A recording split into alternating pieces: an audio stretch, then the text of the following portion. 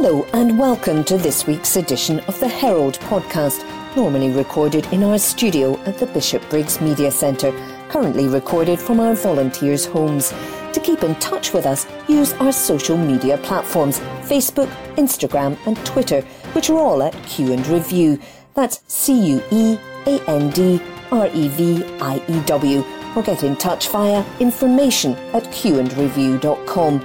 That's information at CUEANDREVIEW.com. Please like and share our podcasts and give us any constructive feedback. The Herald, Monday, the 22nd of February, 2021. News. Room for grouse moor management and rewilding in Scotland. This article is by D. Ward. Very few issues are simple, despite the often polarised nature of public debate, especially on social media. In rural Scotland, the discourse is just as stark, particularly when it comes to the pros and cons of grouse shooting and the benefits of rewilding. Recently, gamekeepers have been wading through snowdrifts to ensure a good supply of food for birds on estates across the country. This hidden conservation continues mainly unnoticed. At the same time, media attention has been gained by groups proposing to introduce Eurasian lynx to Scotland.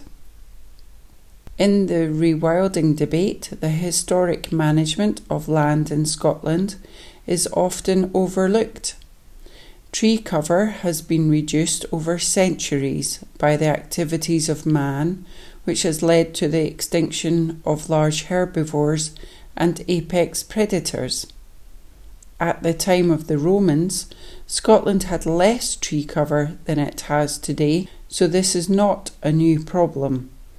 And during the 20th century, a lot of ancient meadows were ploughed up to produce food for the war effort. Tied to this was the introduction of fertilisers and pesticides in the 1960s that left few places for wildlife to prosper. Where wildlife has thrived is on estates with gamekeepers. Typically, wild habitat was encouraged for shooting, so not every inch was commercially farmed. Foxes, crows and stoats were kept in check, so smaller birds could survive and breed. Against this imperfect background, I draw my own experience from my estate in the Angus Glens, which is a modest yet beautiful upland estate with some grouse and a lot of wildlife. We have high densities of hares and 100 different bird species, including nesting eagles, peregrines and marlin. But this has taken a lot of work. We have planted 250,000 trees in the last 15 years, mainly along riverbanks and on the lower slopes of the moor, re-meandered burns, restored peatland, as well as reducing the number of mesopredators like stoats, weasels and foxes, and planted lots of bird-friendly crops. The results have been amazing, and one of the outcomes has been increased numbers of red grouse. We decide in early August each year, after our counts, how many surplus grouse can be shot. Shooting of grouse and deer sits comfortably with the other tourism and wildlife-based aims of the estate and brings in much-needed income, often from European visitors. Each person coming to Scotland from abroad spends money in our cities as well as locally in the Angus Glens. This revenue benefits local tradespeople, pubs, hotels and other businesses, as well as our wildlife and biodiversity plans. Sustainable grouse moor management can deliver biodiversity. Red grouse, black grouse, mountain hares, ring ouzels, curlew, lapwing, golden plover and a host of raptors, just as sustainable farming can deliver good quality food using fewer pesticides whilst allowing wildlife corridors, wetland and natural areas. Rewilding can deliver the Caledonian pine forests with beavers and elk that many crave. There is room for all of this in Scotland, but we need to work together with local communities and rural workers like gamekeepers to ensure we can deliver these nature-based solutions. This article is by Dee Ward, who is the owner of Wrottle Estate near Kirriemuir and Vice Chair of Scottish Land and Estates. The Herald, Wednesday the 17th of February 2021. News. COVID Scotland, almost 1,000 hospital infections in 3 weeks. This article is by Jodie Harrison. Almost 1,000 patients were definitely or probably infected with coronavirus while in hospital during the first 3 weeks of January, data shows. The latest hospital-acquired infection statistics from Public Health Scotland reveal 999 patients are likely to have caught the virus on a ward for treatment unrelated to COVID-19 between January the 4th and January the 24th, more than any other month during the pandemic. In the week ending January the 24th, there were 228 patients who were definitely infected while already in hospital, the second highest since the start of the pandemic, and a further 81 probable cases. The data records definite cases of hospital infection where a patient tests positive 15 days or more after being admitted, and probable cases where a positive test is recorded between 8 and 14 days after admission. Both measures are down slightly from the record high of 358 definite or probable infections the week before, but account for a higher proportion of Scotland's total weekly cases, 2.56% compared to 2.41%. It takes the total combined figure of suspected hospital infections in Scotland to 4,455, with 3,115 definite cases and 1,340 probable cases. During First Minister's questions on Wednesday, Nicola Sturgeon was asked by Scottish Conservative MSP Alexander Stewart what more can be done to stop the soaring rate of infections in hospitals. There is a significant and very strong focus on infection control in our hospitals, Ms Sturgeon replied. What we find with COVID-19 and what we have found is that the trend of hospital-acquired infection mirrors community transmission, so these figures are still from a period when community transmission was much higher than it is right now. We hope that as community transmission has reduced, so too will hospital infection. But every single day, those who work in our hospitals focus very, very hard on trying to minimise the prospect and the possibility of infections being passed on.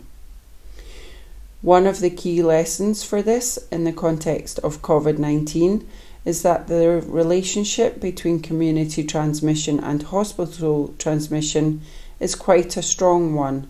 So the more we can do to reduce community transmission, the more we help reduce it in our hospitals as well. This article is by Jodie Harrison. The Herald, Friday the 19th of February 2021. News. COVID Scotland, NHS Greater Glasgow and Clyde rolls out asymptomatic COVID-19 testing centres. This article is by Caitlin Hutchison. Glaswegians will now be offered asymptomatic testing in a bid to identify those who may be infectious and spreading the virus without knowing it. The programme, funded by the Scottish Government, is to be rolled out at pop-up sites across Glasgow, with new walk-in test centres located at Glasgow Central Mosque and at Govan Hill Neighbourhood Centre, and will operate for several weeks. The centres will be staffed by armed forces personnel.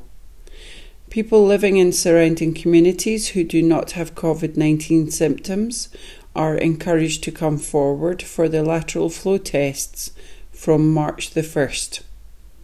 Dr. Linda de Castecker, Public Health Director for NHS Greater Glasgow and Clyde, that's the NHS GGC, said, "We know that COVID-19 is often spread by people who don't have symptoms, or they are so mild they do not recognise they have the infection.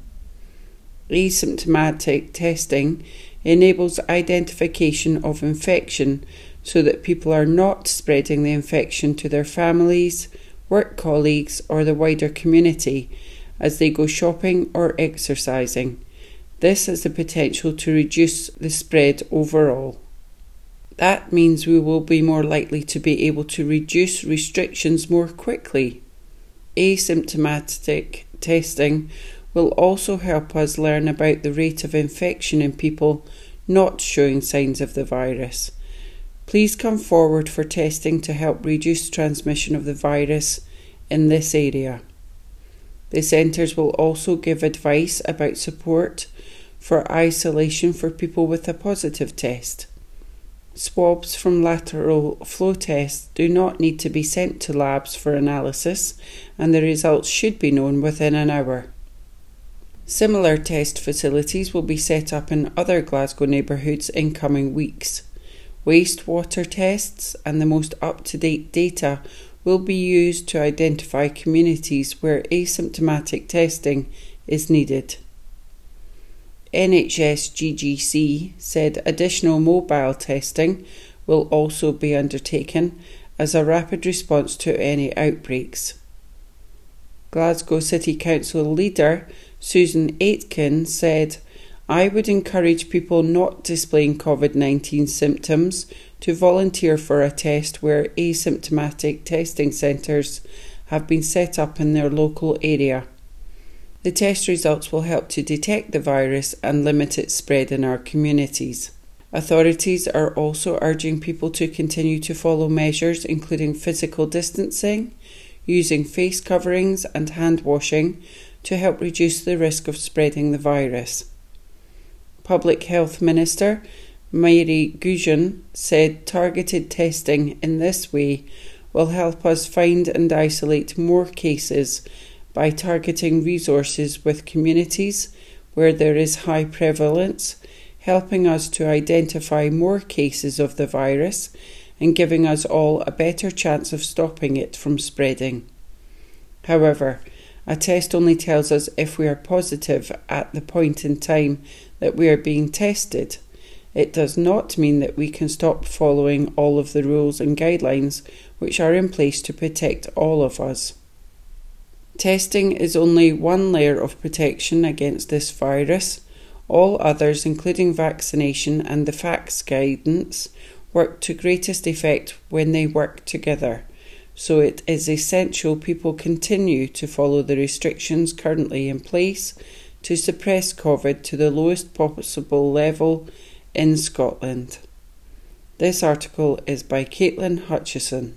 The Herald, Tuesday the 23rd of February 2021. News. COVID vaccine, drop in numbers due to bumpy supplies. This article is by Jodie Harrison. Scotland's National Clinical Director Jason Leach said the reason for lower vaccination numbers across the UK in recent days was due to supply. Asked about the UK-wide drop in the number of jabs administered, he told BBC Radio 4's PM, "It is supply is what is going on. I wouldn't call it a supply problem. It is completely predicted. We knew it would happen. For Pfizer in particular, but also AstraZeneca, the supply is lumpy, forgive the expression. We don't get 9 million doses on a Tuesday, we get 15,000. Then we get 150,000, then 7,500. So it comes in dribs and drabs, so you have to adapt your demand to that supply. And Pfizer made a decision, the right decision, to close a bit of a factory in order to massively upscale their production. So the end product is still coming, the 110 million doses, but they are just coming in a lump over a period of time.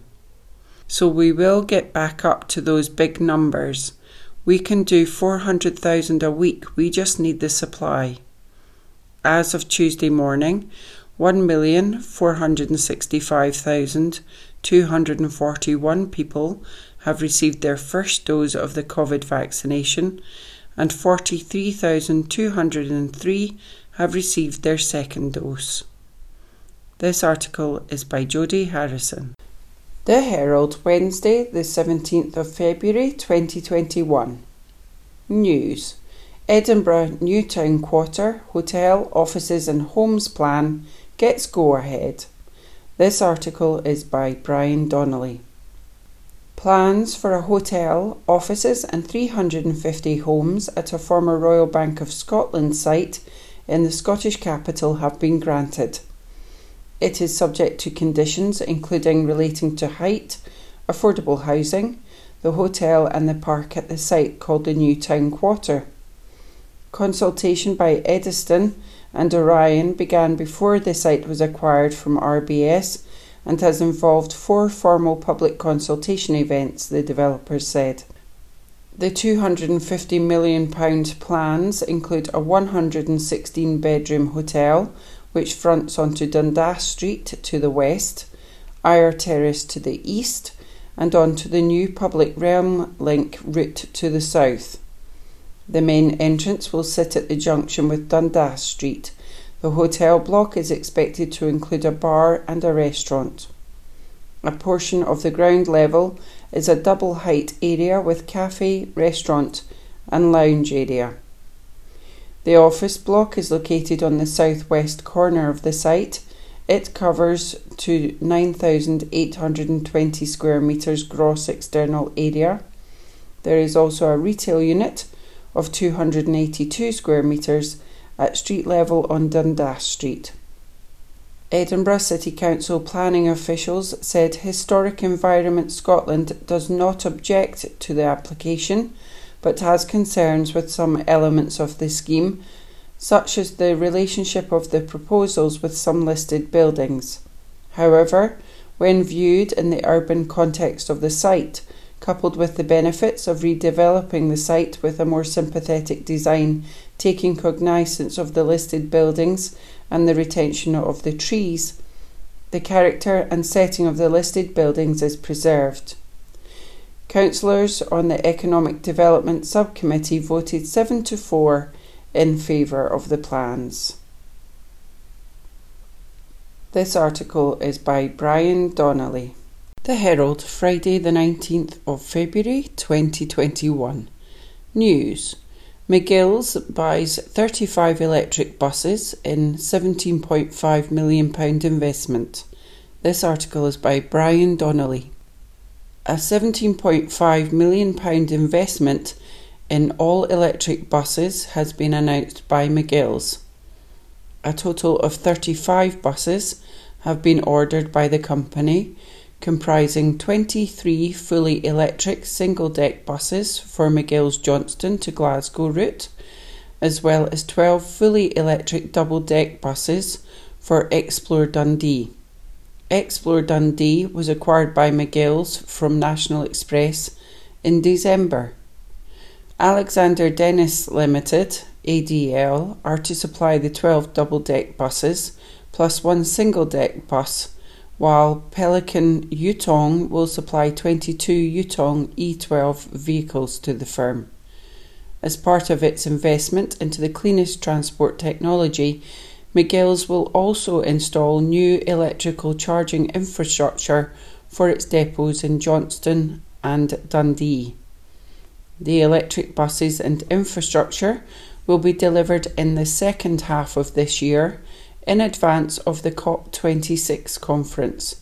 McGill's investment is aided by the Scottish Ultra-Low Emission Bus Scheme. In addition to the all-electric transportation, McGill's, which says it is the UK's largest independent bus operator, also announced that it is in advanced talks with a variety of partners to bring 12 hydrogen buses into business in the next 12 months. The new fleet purchase takes McGill's capital investment since 2014 to more than £50 million, around £40 million of which has been spent on new vehicles. Ralph Roberts, Chief Executive of McGill's Group, said, "McGill's is recognised for the exceptionally high standard of its fleet, and we're delighted to be making this new investment into electric vehicles. Customer and driver comfort is at the forefront of our specification, and we are confident that bus users will enjoy the silence and comfort, safe in the knowledge that their already low-emission journeys are now zero emission at the point of use, with the benefits that bring for air quality and the environment." We led the charge on introducing clean diesel Euro 6 fleet, and by the end of 2021, the McGill's Group will operate more electric buses than any other operator in Scotland. The company is owned by Scottish businessmen and investors Sandy and James Easdale, whose extensive portfolio includes commercial and residential property, transport, manufacturing and hospitality interests. Sandy Easdale said, "The transport sector continues to be affected by the pandemic, but this hasn't dented our confidence in the business. Far from it. When we purchased Explore Dundee in December, we promised we would continue to invest, and this brings our expenditure to more than £50 million over the past 7 years.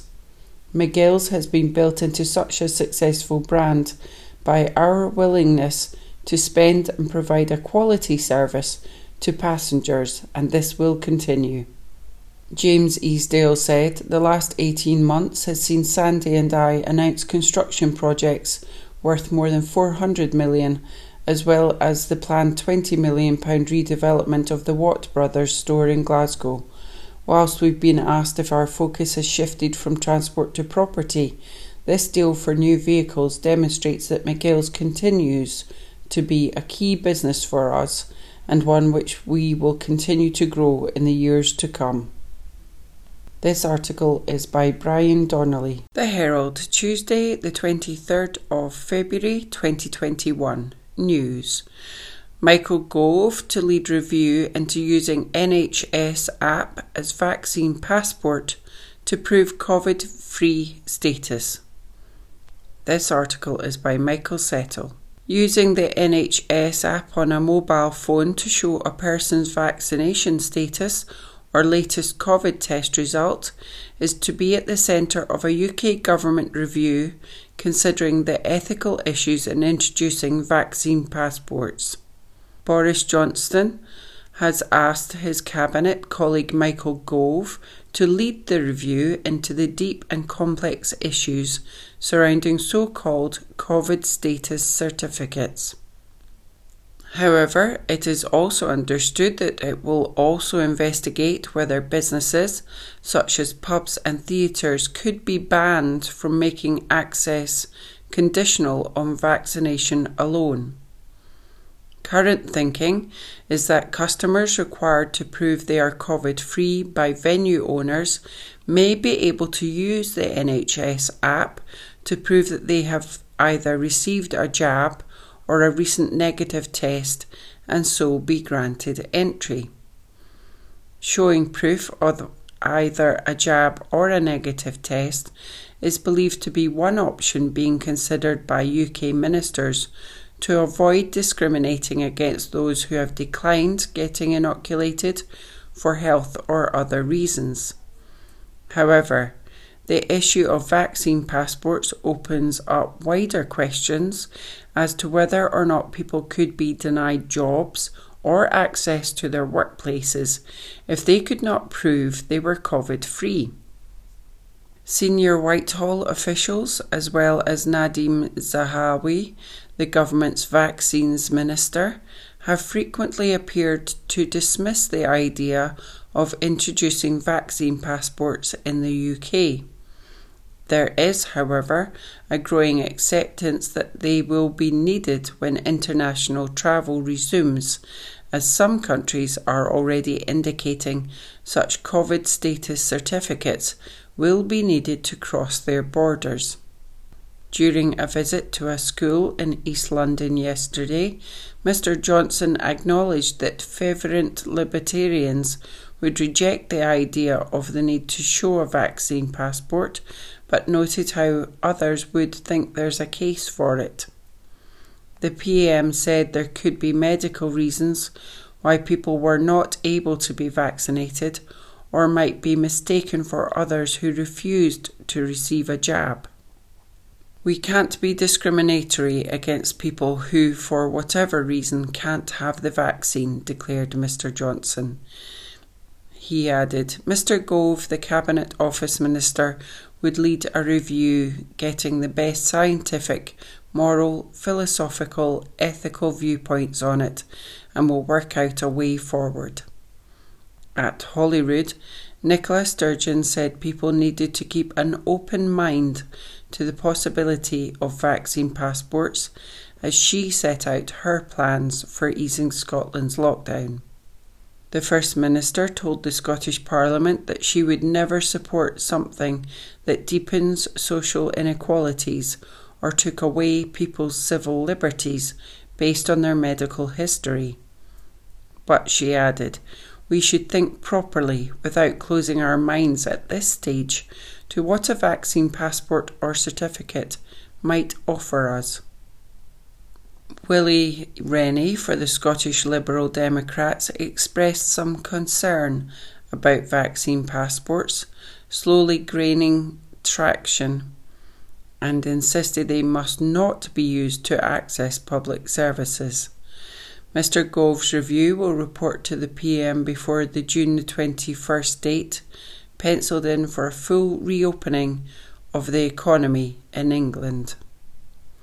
This article is by Michael Settle. The Herald, Thursday the 18th of February 2021. News. Scots pupils to have the right to outdoor activity in new plan to fight mental health concerns. This article is by Martin Williams.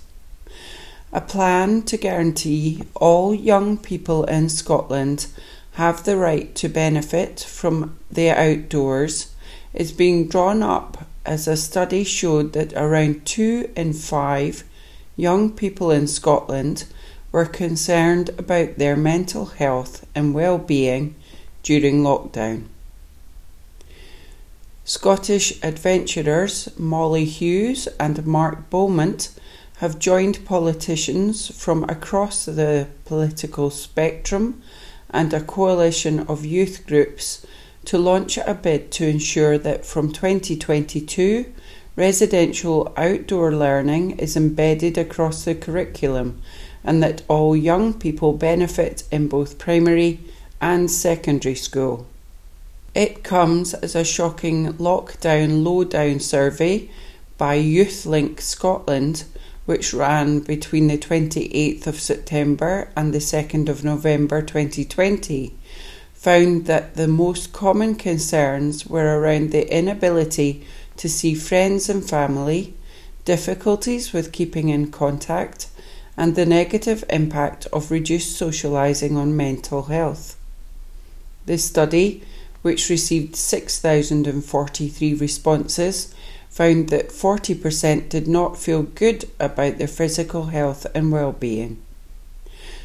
A UK-wide ONS survey has found that measures of happiness and life satisfaction are at their lowest levels since the start of the pandemic in March, and anxiety scores are at their highest since April 2020, indicating that there are real struggles with mental health right now.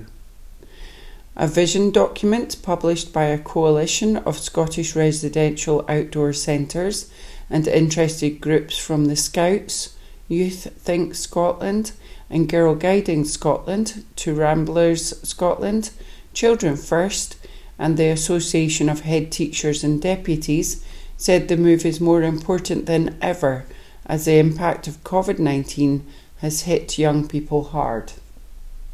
It says, emerging from the devastating effects of the global pandemic, our children and young people need opportunities to break free from the constraints they have faced.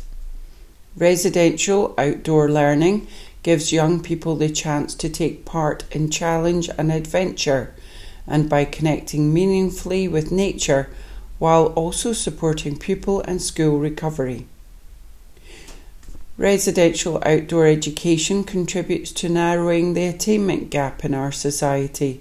Our specialist outdoor educators create spaces for our children to build stronger relationships, develop resilience, and reimagine society that is stronger and fairer, one that truly values nature and our environment, and one that is sustainable to benefit future generations.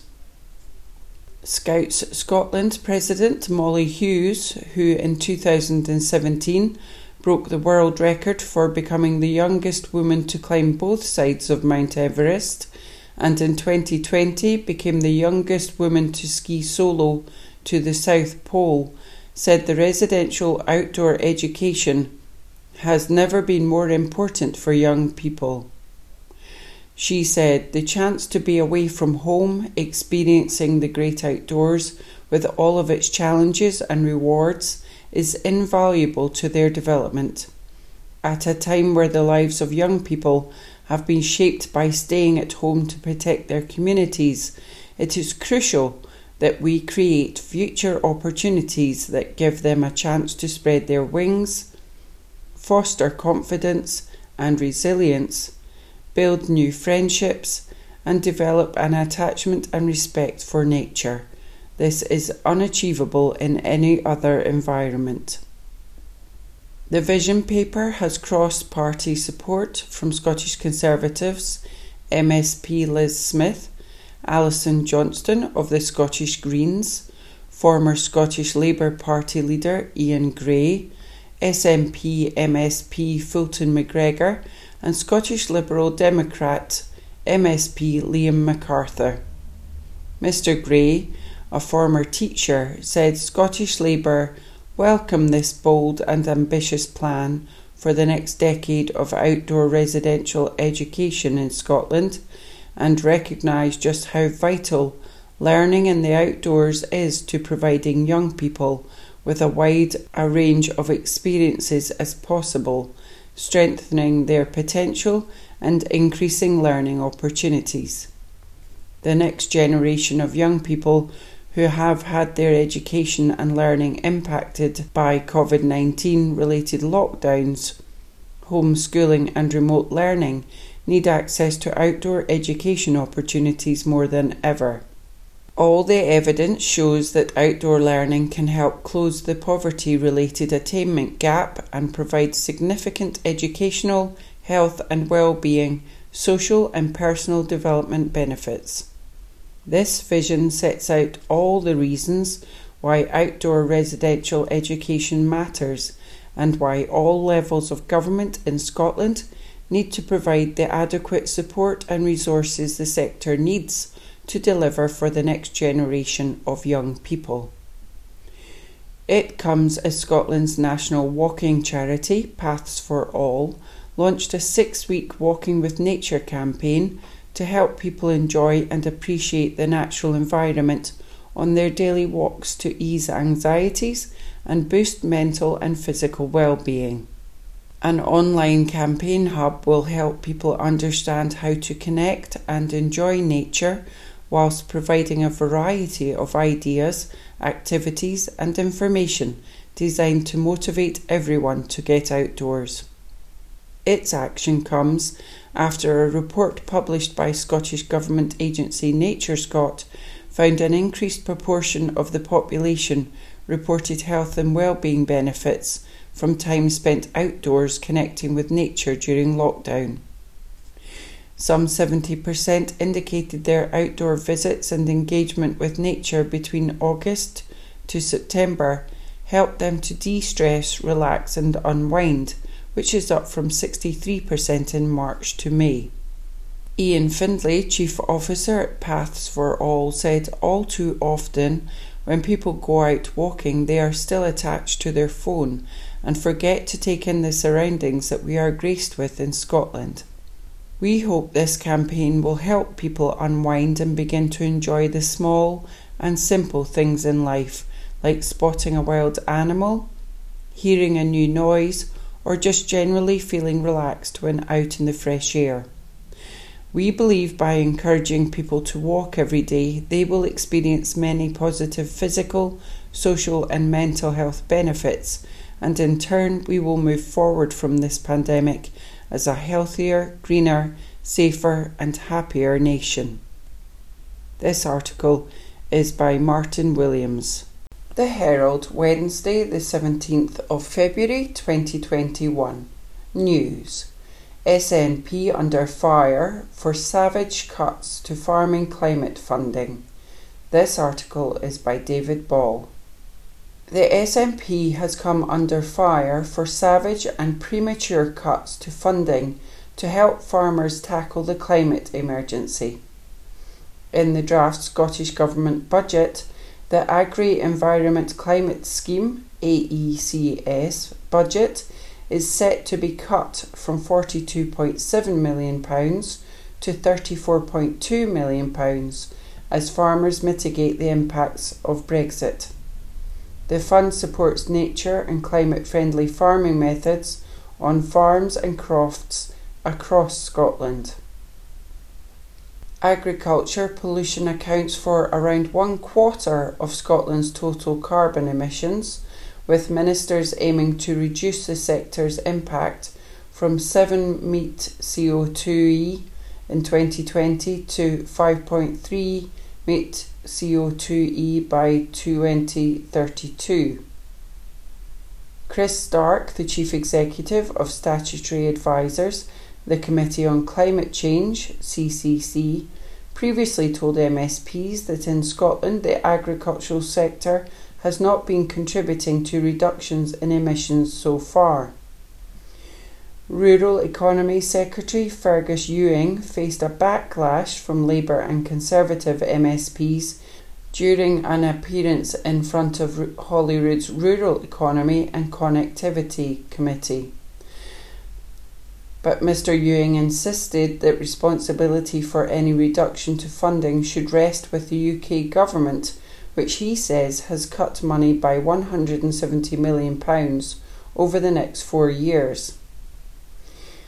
The existing levels of AECS funding have previously faced criticism from environmental groups. Scottish Environmental Link has warned that unless there is a significant increase in the AECS budget beyond previous levels, the prospect of both enabling those with current agreements to continue environmental management and to expand its reach to bring more land under nature and climate-friendly management is negligible. Scottish Labour Rural Economy spokesperson Colin Smythe asked Mr Ewing, "Why have you made a choice to cut that particular budget, particularly at a time we face a climate and nature emergency?" He added, "Surely it's premature to make such a savage cut and change the cap when we still have no idea what your plans are for agricultural support at the end of the transition period." Speaking after the meeting, Mr Smythe added, "This cut makes a mockery of the SNP's claim to be serious about climate change. It takes agri-environment funding down to just 6% of the total farm support, leading to the axing of many initiatives by farmers and crofters to protect the environment. It will have devastating consequences for many of Scotland's precious species and habitats and hamper our efforts to tackle climate change." The lack of leadership from the SNP government on what post-Brexit agricultural support will look like in Scotland means farmers and crofters are being left in the dark over what the future holds and as a result cannot plan properly. But what is becoming clear is that those in the sector who want to play their part through nature and climate-friendly farming won't get the backing they need from the SNP government. But the Cabinet Secretary said his government has carried forward spend from the previous programme. He added, "We have worked with Nature Scott in order to deliver key components of the scheme. If you look at the spending overall, if you take account of the greening payments and the forestry payments and the other payments, around 1/3 of the total expenditure can be attributed to environmental schemes. It's wrong to think in silos here. We are doing more." Mr. Ewing warned that given the UK government is cutting unilaterally the devolved budgets of the administrations by £170 million, there will be less money to be spent on the environment. Conservative Rural Economy spokesperson Jamie Halcrow-Johnson said that the level of funding being provided by the Scottish Government can't be adequate if you're being forced to make cuts. He added, "The simple fact is that the United Kingdom Government has maintained funding levels, yet cuts have been made to the agri-environmental schemes. This is surely about priorities and the priorities that you make and you've chosen to make. The Scottish Government have made a choice to cut them back and to look at other schemes or other funding. That is a policy choice of the Scottish Government. Had it simply been a funding issue, we could recognise that, but the investment has gone into other areas." But Mr. Ewing claimed that it was down to less funding from Westminster being allocated, adding that the UK government has moved back on public commitments that farmers and crofters would not be worse off. This article is by David Ball. The Herald, Monday the 22nd of February 2021.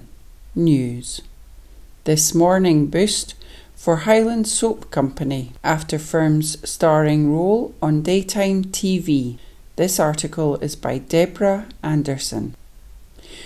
A Highland Soap Company is enjoying a sales boost after a link-up with ITV's This Morning show has raised its profile. After the products were discovered by one of the daytime show's bosses during a visit to the Highland Soap Company's Pitlochry store, they were approached and asked if they could supply their products for the show's branded goodie bags, which are given away to competition winners. Presenters Philip Schofield and Holly Willoughby showed viewers the new additions to the goodie bag on air on Monday, which included Scottish honeysuckle soap and Hebridean sea salt hand sanitizer. And this is not the first time the Fort William-based company has been given a mention on the show. Soap company bosses were shocked to learn that they had been featured on a section on the best winter hand sanitizers. Archie MacDonald, co-owner and director, said, "We wrote to thank them for featuring us, and it transpired one of their team discovered our products in our little shop in Pitlochry in the Highlands and introduced it to their studio. It was reviewed on air, and Holly Willoughby loved the Highland lavender, but Philip Schofield said ooh to the whiskey and honey and wanted to lick his hands. They got in touch again, wanting to place an order of wild Scottish raspberry hand sanitizer for their office. It then led to them asking if we would supply This Morning branded products for their goodie bags. The exposure is fantastic in raising our profile, and it is great they are supportive of small businesses." Online orders soared after the company's first mention on the show, and already Mr. MacDonald says they are seeing increased activity on their website. "I checked the site and orders within half an hour of us being featured, and already I could see there was a spike," he added. The first time we were mentioned, we had never had a day like it and sold hundreds of bottles of sanitizer in one day. Founded 20 years ago by Emma Parton and is the only firm in the UK to incorporate bog myrtle essential oil into its products, a plant which has been used for centuries to treat skin conditions and is also said to repel midges. Mr. MacDonald came on board and the firm, which also produces luxury candles, has experienced rapid growth over the past 2 years. Last year, the family-run brand opened a new multi-million-pound factory and visitor centre in Lochaber. It is modelled on a whisky distillery visitor centre, allowing customers to see how the products are made. The site for the company's new factory and visitor centre, which opened in December, has personal significance for Mr. MacDonald. While it was more recently a social club used by employees at the former British aluminium factory, his ancestor, a distiller known as Long John, was a tenant farmer there 200 years ago. The company has high hopes for this year and is looking to open more shops. Just before lockdown last year, we attended a trade show in Birmingham and received orders off the back of that, which was good timing for us, added Mr. MacDonald. We are looking to expand and would consider opening more outlets later this year. One of our dream locations would be on Edinburgh's Royal Mile. This article is by Deborah Anderson. The Herald, Thursday, the 18th of February, 2021. News. University of Glasgow to bring in respect advisors as half of its ethnic minority students report racial harassment. This article is by Martin Williams. The University of Glasgow is to bring in new respect advisors after issuing an apology over racism. Its own survey found that half of all ethnic minority students reported being harassed between 2 and 5 times since beginning studies. Their report found the survey results contrasted to the handful of racial harassment cases captured by university processes.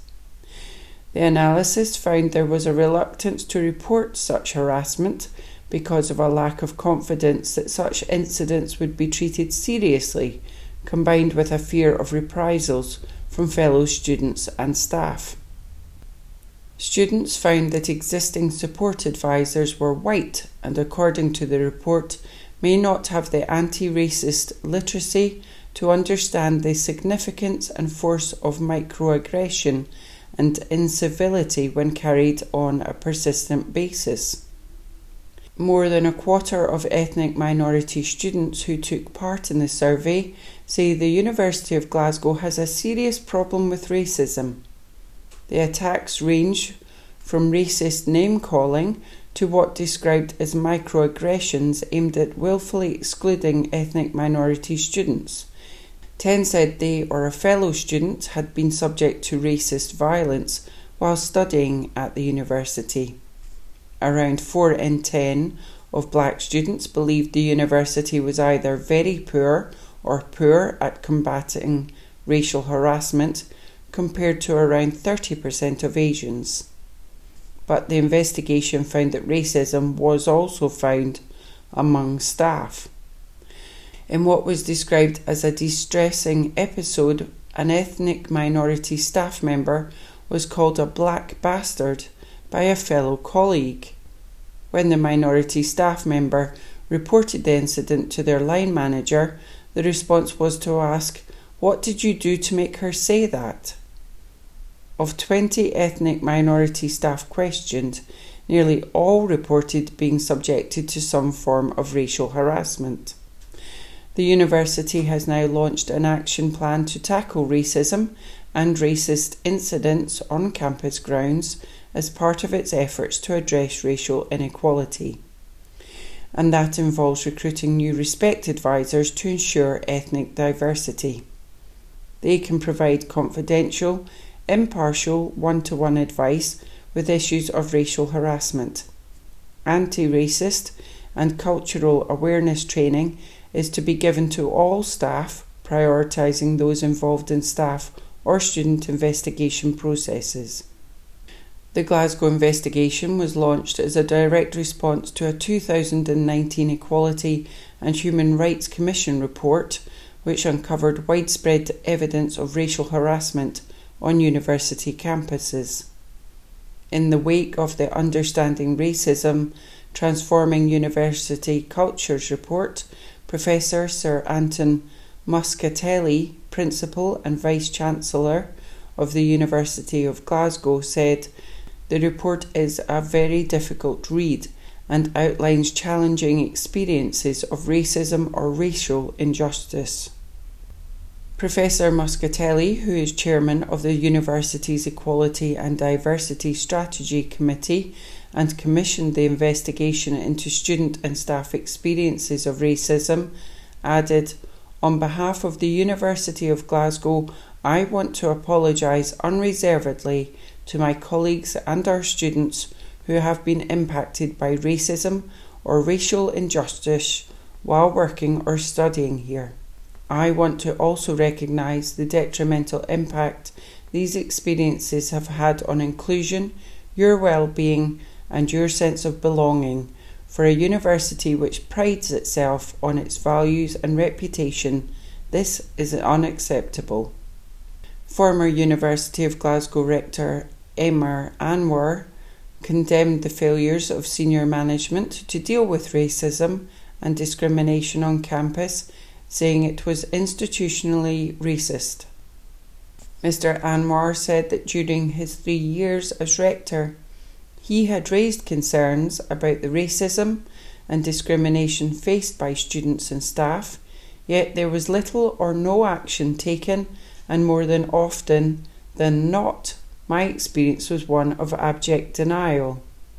He added, "Our minority ethnic staff have long complained of being ignored, bullied or excluded because of their race. Let me be blunt, the University of Glasgow is institutionally racist, and that can be seen on so many levels, including the lack of diversity on staff. The University Court, of which I was the president of, as the rector, had over 50 lay members, but I was the only person of colour. I raised this at the very first court meeting. 3 years later, it had not changed.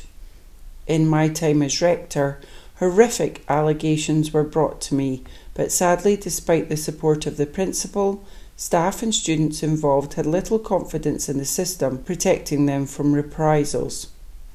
Many of those students suffered from mental health breakdowns, failed exams and desperately hung on to get their qualifications, never ever to return because of their experience.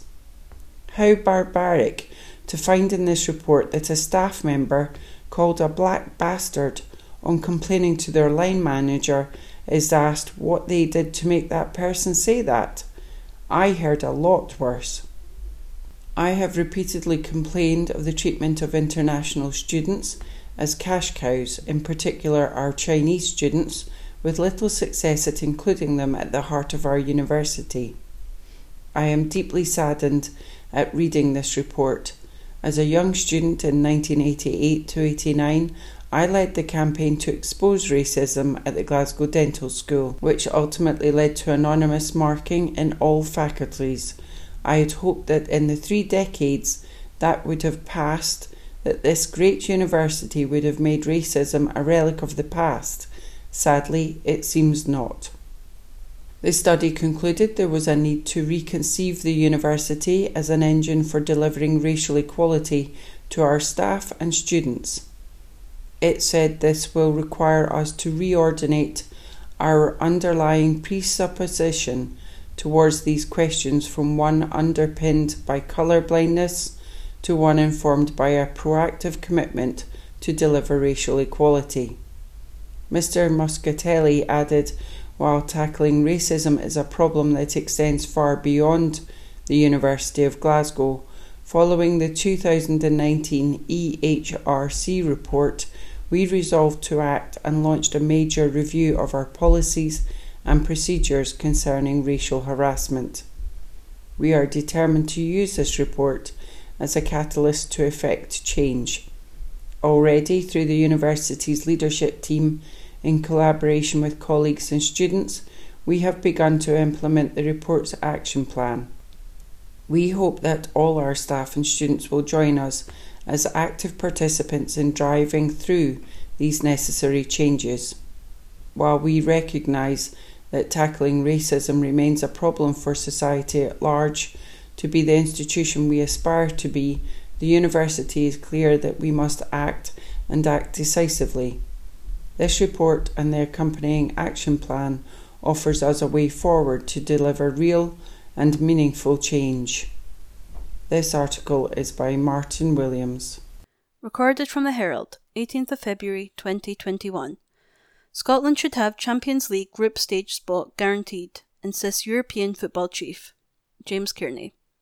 European football chief Lars Christer Olsen has argued that the winners of the Scottish Premiership should be guaranteed a place in the group stages of the Champions League every season.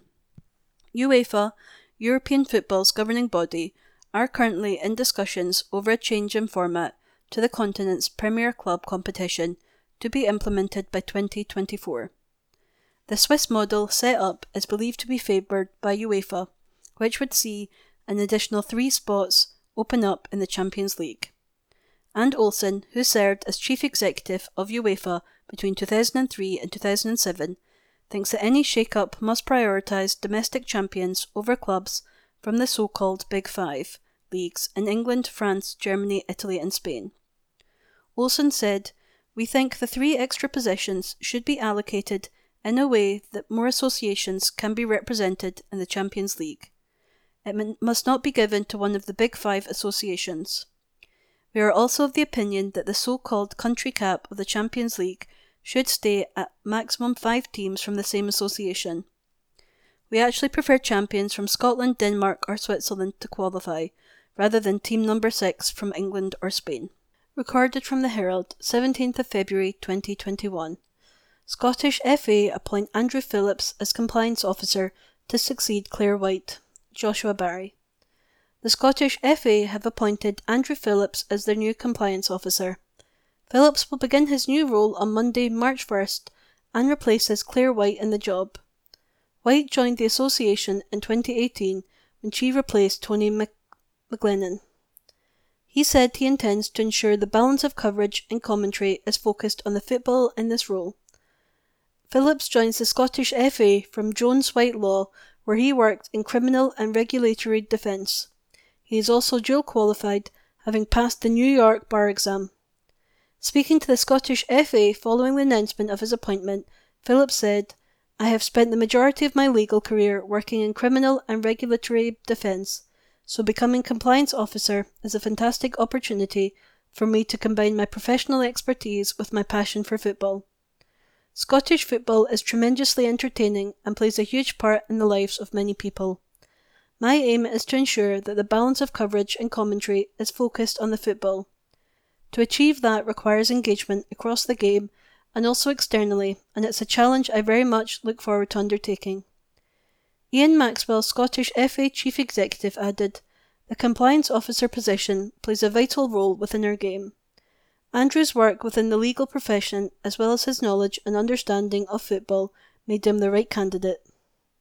You are listening to the Herald Scotland, recorded on Thursday, 18th February 2021. Issue of the day: Lockdown's vending machine rise. An article by Maureen Sugden, reporter. In the pre-coronavirus world, they were features of office kitchens and leisure centres that we gave scant thought to. Now, as retailers endeavour to find ways around lockdowns, vending machines are on the rise around the world, selling everything from milk to books. Cola, chocolate bars and crisps are so yesterday. They were the main staple of vending machines as we knew them, of course, but the pandemic and ensuing restrictions has forced retailers and food and drink producers to think outside the box about how to connect with customers. Milk machines. A growing number of UK farms are now selling produce via vending machines in a bid to reach consumers directly during lockdown life. One farm in Gloucestershire, Leonard Stanley Farm, sells not only free-range milk, but it has a cheese vending machine, selling cheeses made on site. Open 24/7, the vending machine, taking cash and cards, sells Godsall's cheese, including cheddar, smoked and chili cheeses. Eggs. The Egg Shed in Western Hertfordshire has a new egg vending machine and also sells its own honey made on the local farm as well, saying, "The eggs are fresh straight from the farm to the vending machine." Pasta. Stellina Pizzeria in Arlington, Virginia in the US has debuted its new pasta vending machine outside its eatery, selling items such as the chef's own pasta kits, jars of homemade sauces, fresh pasta, and in case aspiring cooks need a helping hand, the machine's LED screen flashes up cooking instructions you can take a picture of with your phone whilst placing your order. Cupcakes. Just last week, Australian outlet The Mason Baker in Brisbane unveiled its cupcake ATM, offering 6 different cupcakes in a jar-style sweet treats, including strawberries and cream and salted caramel flavours. It is stocked every Friday and Saturday and was praised online as a socially distanced method of getting dessert. Books. Educators in Texas have unveiled book vending machines. Each week, every teacher picks a student who gets a golden ticket for reaching their reading goals, which is swapped for a coin for the machine. The school's principal said the kids get a kick out of their book being spat out of a machine. And of course, COVID. Vending machines offering face masks, gloves and hand sanitisers have become common features, particularly at airports nowadays, while machines selling COVID test kits are now springing up in major cities across the US. Health firm Wellness for Humanity has announced plans to roll out the machines that will dispense saliva and rapid antigen tests, with prices ranging from $130 to $149. Back in the day, it all began with postcards.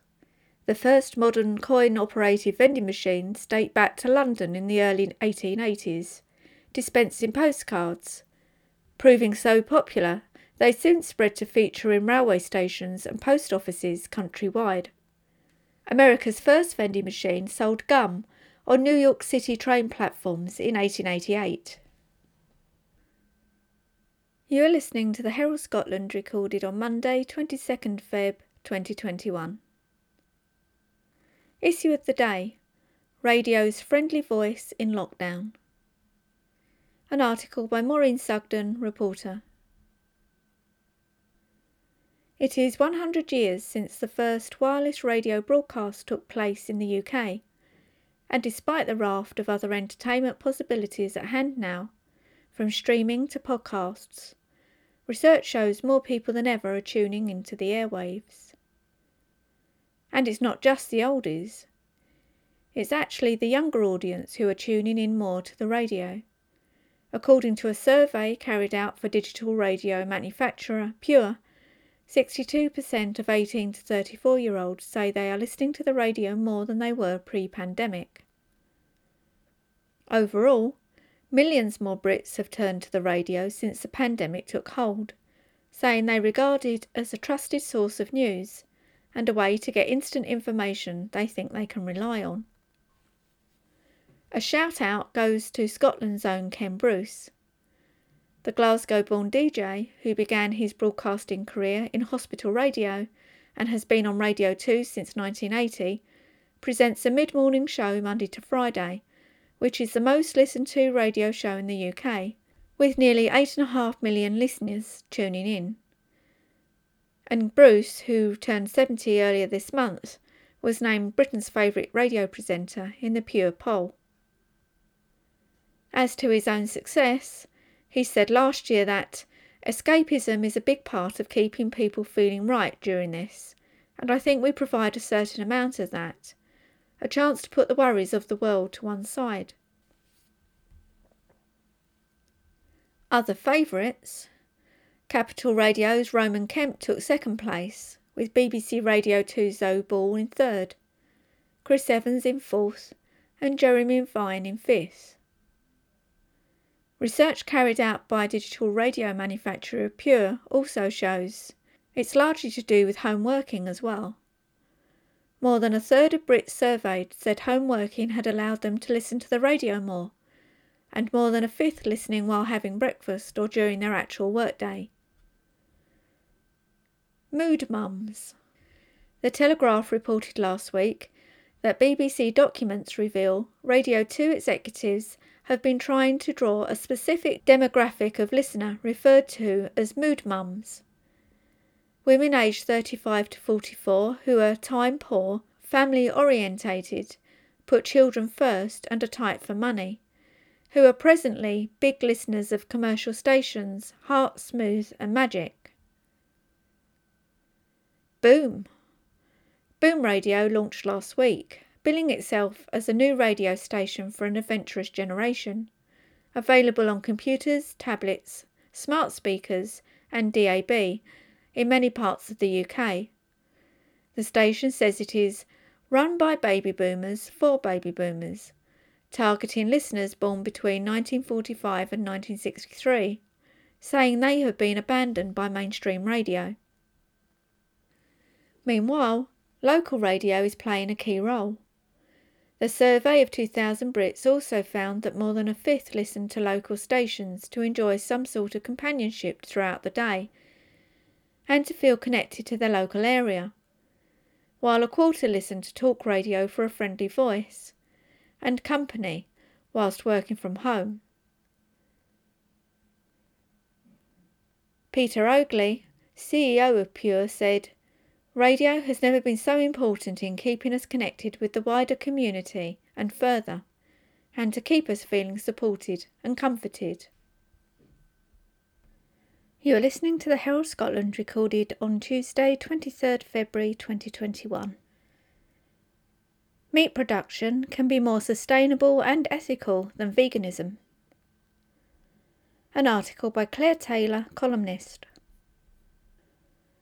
Offshoring our carbon footprint in the midst of a climate emergency is the last thing Scotland wants to be doing, so it is time to start thinking more wisely about our food choices.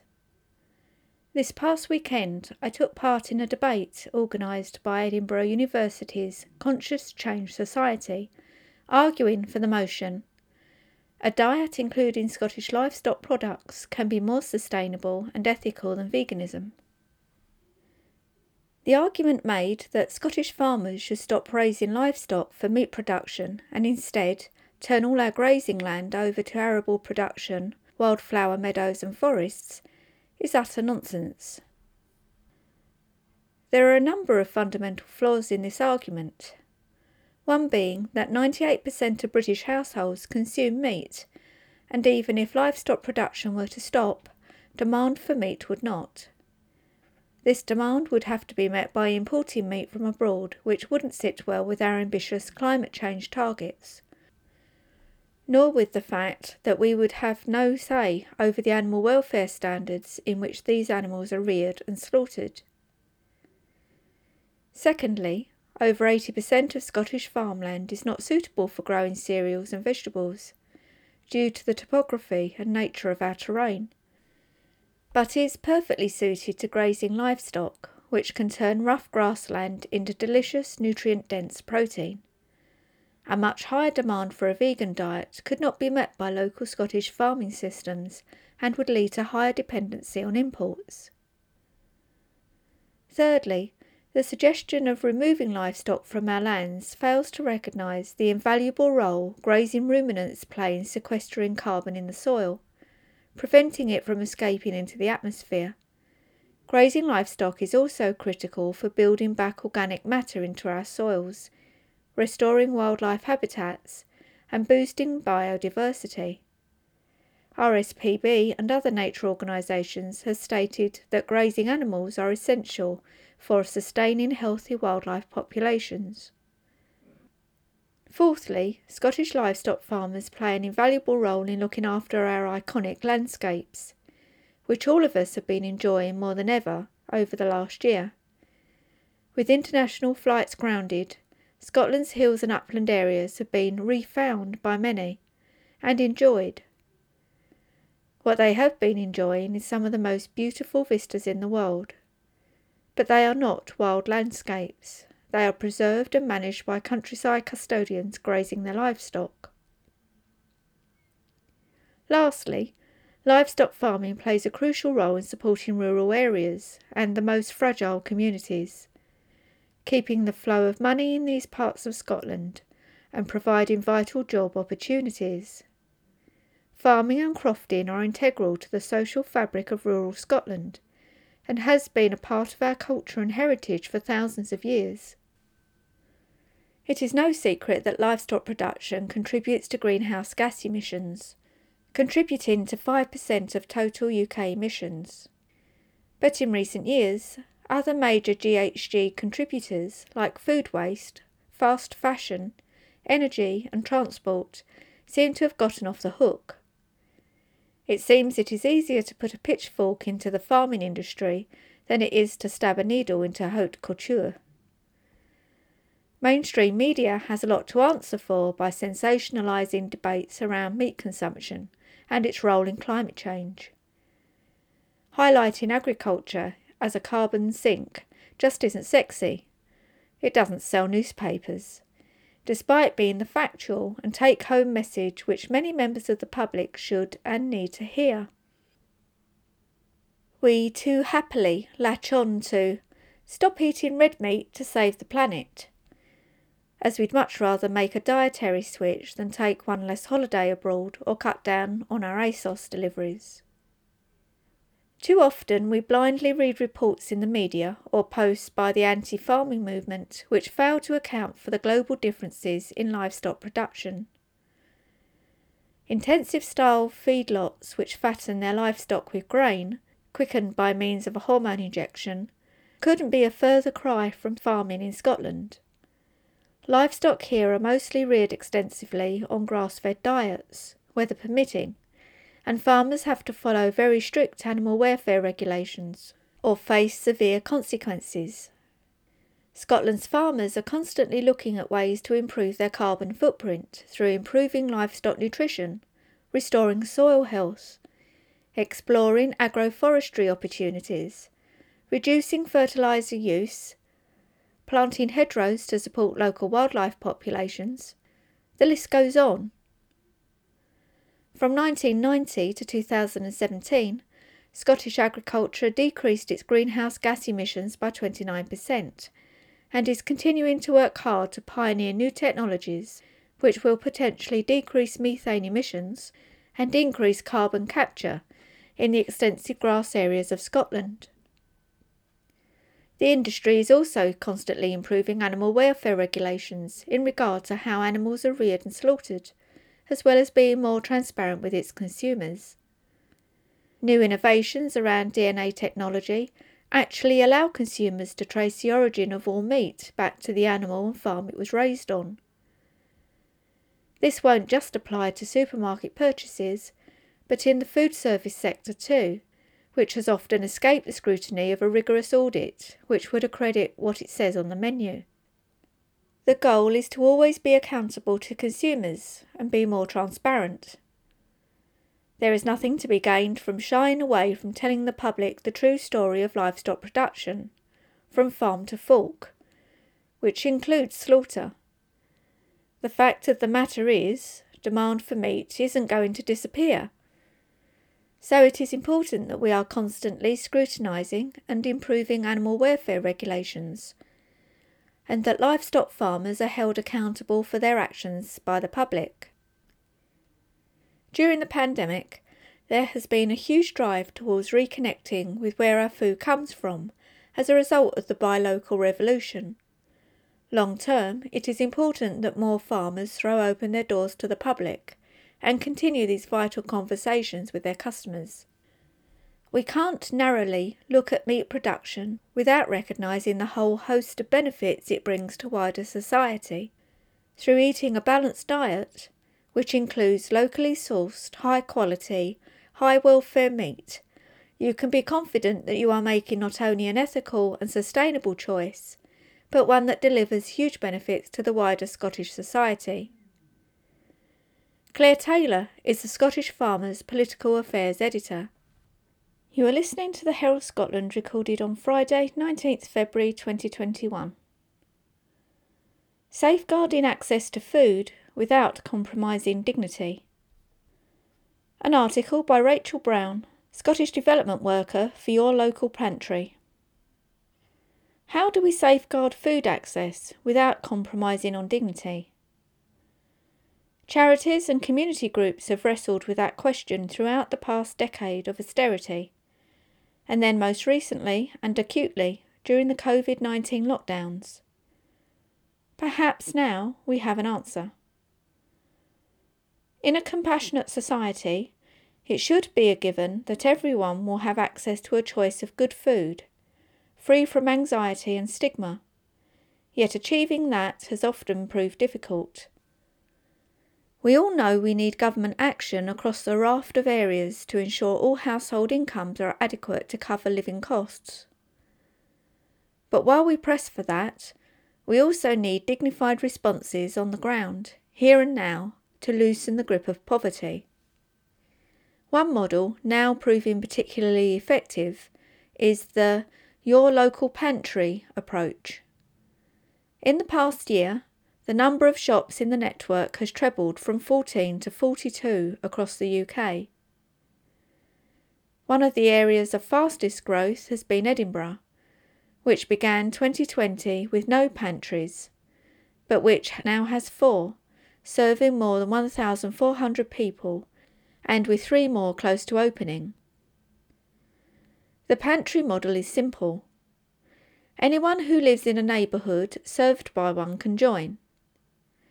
Members pay a small weekly subscription of a few pounds, and in return they can choose around £20 to £25 a week of groceries from the wide and varied stock on the shelves. It's a shop in all but name, but members can save the best part of £1,000 a year compared to supermarket prices. Stock is supplied through the food redistribution charity FareShare and local suppliers in each area. Most members initially join to save money, but the benefits thereafter are far broader. Our new impact report found that 76% of members reported improved mental health, and 69% reported improved physical health. 70% felt more connected to their community, and 57% had made new friends. Many said that, during the lockdowns in particular, pantries were vital in ensuring access to food and friendship. One member of the Fresh Start Pantry in Edinburgh told us, "It brings it all back to the community and feels like we are shopping local. I prefer this to shopping at a supermarket." Another said, "Being a member has allowed my family to save money and buy more fresh meat that is halal, as they are Muslim and find it difficult to afford halal meat." Pantries have proliferated because organisations have seen and want to emulate the difference they make, but also because we've all been reminded in this pandemic of the importance of community and mutual support for one another. Local neighbourhoods can and should be at the forefront of developing practical and sustainable responses to the pandemic, and setting up a dynamic, inclusive, community-focused project like a pantry is the perfect way to start. Councils, school trusts, churches, a GP surgery, and numerous grassroots groups have embraced the approach, and over the next 5 to 10 years, our goal is to support the doubling of the network, building dignity, choice and hope for thousands more people. If we can do that, then we are well on the way to having a better, stronger society, where nobody is cut adrift or neglected. You are listening to the Herald Scotland, recorded on Wednesday, 17th February 2021. Why England could be Nicola Sturgeon's best ally in breaking up Britain. An opinion article by Ian McWhirter, columnist. England awakes. The dog has finally barked, we're told. The elephant has stirred. Choose your metaphor. The English question, rather than the Scottish one, is now the issue du jour in metropolitan thinking circles. England is on the march. Nick Timothy, Theresa May's former Chief of Staff, tells the Daily Telegraph that the Scottish question won't go away until the English one is answered. It is how Britain ends, according to the former Newsnight presenter, Gavin Esler, in a new book of that name which claims the UK cannot survive the rebirth of English nationalism. The former Telegraph editor, Sir Max Hastings, says, so what? Let the land of haggis and bagpipes depart. Given that the English have most of the people and the wealth, he wrote this week in a provocative Bloomberg article, there is no logical reason why future England should cut any slighter figure on the world. We have heard sentiments like that before, of course. But this is not just the fulmination of revanchist Tory backbenchers sounding off about the jocks. There does seem to be a genuine revival, or perhaps a rehabilitation, of English national identity. A new book, Englishness, to be published next month by Professor Elsa Anderson of Edinburgh University, an authority on regions and nations, will argue that English nationalism is now becoming the driving force in UK politics. This isn't the old sentimental British nationalism of Dunkirk spirit and the Union flag, but a consciously political nationalism, based on a growing sense of English exceptionalism. The genie is finally out of the bottle. So what should Scots think about this? And what specifically should Scottish nationalists think about English nationalism? In a sense, it is a vindication of the SNP's unstated policy, which has been to discreetly exacerbate friction between Scotland and the rest of the UK, the better to ensure its disintegration. Brexit, spending and immigration are all boundary issues. Nicola Sturgeon's ruminations on closing the border with England during lockdown is partly about preventing the spread of new variants of COVID-19. But it is also to emphasise that a national border exists. So on the face of it, the SNP should be cheering the revival of its English nationalist doppelganger. What could be better than a mass movement of populists waving the cross of St George and demanding to get shot of Scotland once and for all? Except this is not quite what is happening. For the SNP, English nationalism is always bad in the same way that Scottish nationalism is always good. Ours is about being kind and progressive. Theirs is about football hooliganism and racism. This demonisation of English nationalism has certainly worked in the past, but it might be that a thinking man's nationalism is breaking through the image of boot boys and belligerents. At any rate, Nick Timothy and Gavin Esler, neither of them ethnic nationalists, are agreed that English nationalism cannot and should not be ignored. They are both calling for a new constitutional settlement, which would recognise legitimate demands for English self-government, for English Home Rule. This would include an English Parliament. We have not heard this before because English intellectuals in the past have disliked English nationalism almost as much as Miss Sturgeon does. The only nationalism they recognised was the passive, inclusive British patriotism of George Orwell's wartime propaganda. Now, perhaps, political English nationalism is being brought in from the cold, where it coexisted with the BNP and the English Defence League. Timothy and Esler come from very different political backgrounds. Timothy is a Tory Brexiter. Esler, a liberal left Remainer. They disagree on just about everything except the English question. The new constitutional settlement Timothy envisages is very radical indeed, and avoids the diversion of unwanted English regionalism. That which needs to be done together would be reserved for the federal government and Parliament, he writes.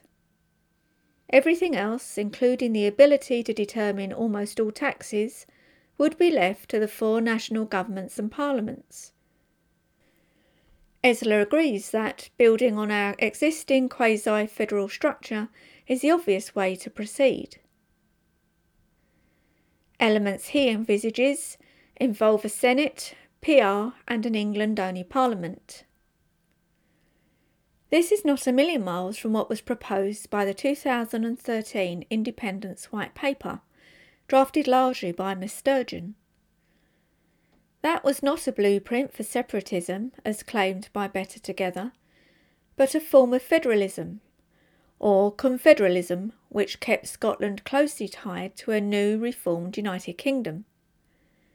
It involved a common currency, borderless trade, common regulatory standards, and retention of key UK institutions like the Crown, BBC and Defence, minus Trident.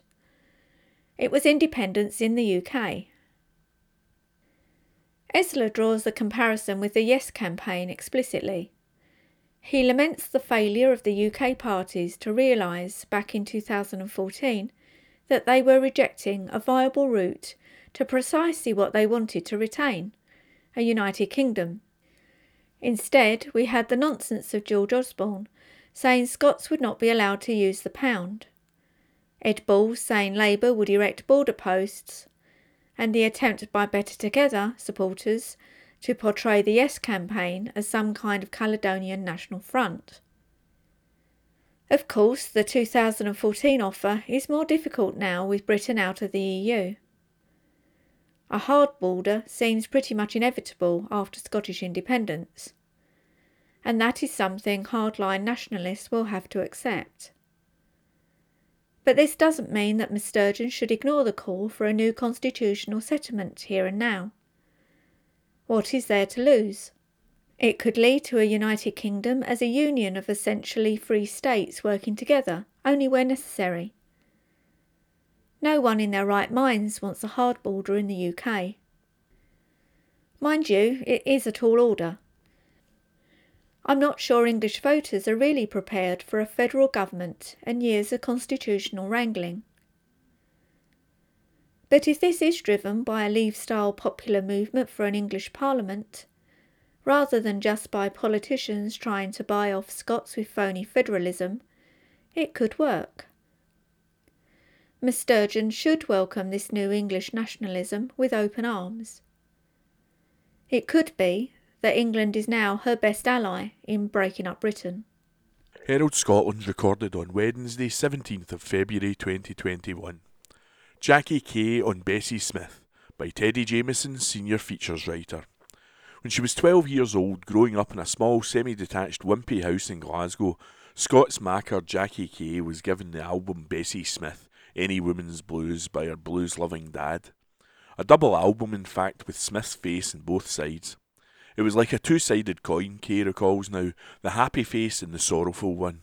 I just found the album cover fascinating. It was to spark a lifetime-long obsession with Smith and the music she made. Hearing her voice and hearing those songs, I just got drawn into the world of those blues. Kay grew to adore the music as much as her dad. She still does. I love the raunchy wildness of the blues. I love the fact that they don't shy away from anything, from revenge to redemption. And Bessie Smith was her gateway drug. Bessie Smith's story is the story of 20th century America, Kay reckons. Or at least the first part of it. Born in Chattanooga, Tennessee in 1894, Smith's story encompasses the roaring 20s, the huge burst of energy that was the Harlem Renaissance, the Wall Street crash, and the 1930s depression. For a while she was the richest black woman in America, rich enough to buy her own custom-built train carriage to travel around in, before seeing her success fade away. She was only 43 when she died in a car accident in 1937. An inspiration for Janis Joplin, Smith was a self-made woman who sang raucous, raunchy blues songs, slept with men and women, and stood up to the Ku Klux Klan. And yet she married a man, Jack G., Her second husband, who was controlling and violent towards her and continued to be controlling of her reputation after her death. Kay herself grew up to be a poet and a writer. In 1997 she wrote a book about her favourite blues singer, one that celebrated her artistry and told the sometimes tragic story of her life. Published in a small independent imprint, only 1,000 copies were ever printed. I never got the feeling that it had been published. I never met anyone that had read it, Kay admits. Now, however, it's about to be republished with a new introduction by Faber and Faber. Its time has come, Kay believes. It feels like it's even more timely now with everything that has happened in the last year with Black Lives Matter. What was it about Bessie Smith that made such an impression on you? I think she's simply the best. I think all the blues singers at the time, Clara Smith, Ma Rainey, Ethel Waters, would have acknowledged that she was the queen of the blues. Her tempo, her timing, her understanding of the blues. She wrote a lot of her own blues. Ma Rainey taught her a lot of the ropes, but Bessie was technically and in every which way better than any of her contemporaries. And I think Bessie's life captures us. Alas, we all do love a tragic death. We all like to think, what would have happened if someone had lived longer? From the Janis Joplins to the Bessie Smiths to the Amy Winehouses to the Robert Burns, we're constantly left with the question, what if? And perhaps we can carry them on in exchange for the life they didn't live. Perhaps it's a kind of bargain that humankind makes. As a 12-year-old, you wouldn't have understood a lot of what Bessie Smith was singing about. Take a libidinous song like Kitchen Man, for example. When she sang about the kitchen man's jelly roll, did you know what she meant? I definitely didn't. I just thought it was about an actual man bringing her nice things to eat. I imagined him with a big tall chef's hat on. I loved the blues because they were completely out with my ken. I didn't know the kind of men she was writing about, and I kept trying to equate them to my suburban neighbourhood, trying to work out which one was no doggone good. You say in your book that as a young black girl living in Glasgow you concocted an imaginary black family for yourself, and Bessie was part of it. I did. I had quite a big extended black family. I kept adding different folk to it, living or dead actually. Martin Luther King, Nelson Mandela, Angela Davis. They would just be black people I found out about because there weren't many black people on the television. I don't even think Trevor McDonald was on then. The nurse in the BBC soap opera Angels was the only one I remember vividly. And whenever there was a person of any colour in the television, people would compare you to them. People would stop me in the street in Glasgow and ask me if I was on Angels, even though I was a completely different age. Around Wimbledon time, people would stop me and say, "Are you related to Yvonne Goolagong?" Or would sometimes ask me if I was Yvonne Goolagong, which seemed really bizarre to me. Going through Bishop Briggs Park, people would shout Kunta Kinte because Roots was on the television then. I remember being obsessed with that whole series, but the idea that people would watch a programme that was all about racism and slavery and then take to calling you Kunta Kinte, I couldn't quite get my head around that. So I made up this imaginary family as a sign of resistance, I suppose. You love Bessie Smith for her authenticity, but she was very theatrical as well. An old blues man on a porch in a filthy vest, that's supposed to be an authentic blues, but the blues woman would laugh at that. That's an inauthentic image pretending to be authentic. Bessie had a performer in her and liked her feathers and plumes and often liked dressing up as a man. She often wore men's suits and was a male impresario for some of her career. She felt like she could explore herself, her true self. We make too easy a division between what we think of as a costume and what we think of as real. There's the way that dressing up in costumes means you're getting closer to your imaginary self. I would argue that costumes can be and is real. It opens up areas of exploration rather than closes them down. When I go out and do gigs, I feel very much myself on the stage. In some ways I feel more myself on stage. Travelling in your own train carriage is as theatrical as it gets, to be fair. It was her brother Clarence's idea. She was lucky that she was rich enough to be able to afford that. She was the richest black woman in America at that time. I think she often cooked in her train. She was a really good cook, and she made special big southern stews that reminded her of a black home, so she was able to be completely herself. She never changed her working class self either. She never changed her speech patterns or her behaviour, and that I find really fascinating. She was working class royalty, really. The blues queens were the closest you would get to a black royal family, but they did it in their own style, with their own dresses, their own way of presenting themselves. their own trains. They had so much autonomy. The train also was a boon for her love life. How cool, who wouldn't want their own love life in a moving train? I think that's what first attracted me to the idea of reading about her life. There was this book my friend gave me at 14 about this woman having sex with women and men, and I remember finding that really fascinating. It's difficult to square the image of this self-made, self-possessed, successful woman who could face down the clan, and with the woman who became so controlled and abused by her second husband Jack G. Yes, it is, and it's soul-destroying to think about it in depth. Sometimes he just gets under my skin, that husband of hers. It's despairing to think that a woman of that immense talent should have let herself be lumbered with this guy for all that time. Bessie herself was violent and self-destructive. She was a bit like the Amy Winehouse of her day, and it was very frustrating for people who were close. All her friends and family at the time said she changed massively after meeting G. They didn't recognise her. Her spark had gone.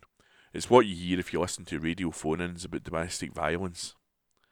It's an uncomfortable question to ask because people always focus on the woman. Why did she stay? But they don't really focus on the question, why does a man behave like that? Which is a far more interesting question. A man who's with this talented, generous, loving woman, who buys him everything that he might need, who sends him off to spas when he gets a bit stressed, who has bought new cars. Why would a man like that want to throw her down the stairs and beat her up and terrorise everybody she works with? That's the question we should ask ourselves. But for some reason, no, we always ask about the woman. What do you think is Bessie's legacy? Well, her legacy is her music. You can find so much in those blues. There are more than 160 recorded songs. There's lots to keep returning to, finding the joy in them, the lightness in them, as well as the despair. Her legacy is her artistry, because she was a real artist, but also her legacy is a kind of life that teaches us all a salutary lesson about what we should value, because she had family who only liked her when she was rich. No well-known people came to her funeral, yet thousands of ordinary people came. I think her life teaches us that lesson in a Shakespearean way. Bessie Smith by Jackie Kay is published by Faber and Faber on Thursday, £9.99. Herald Scotland recorded on Thursday, 18th of February 2021.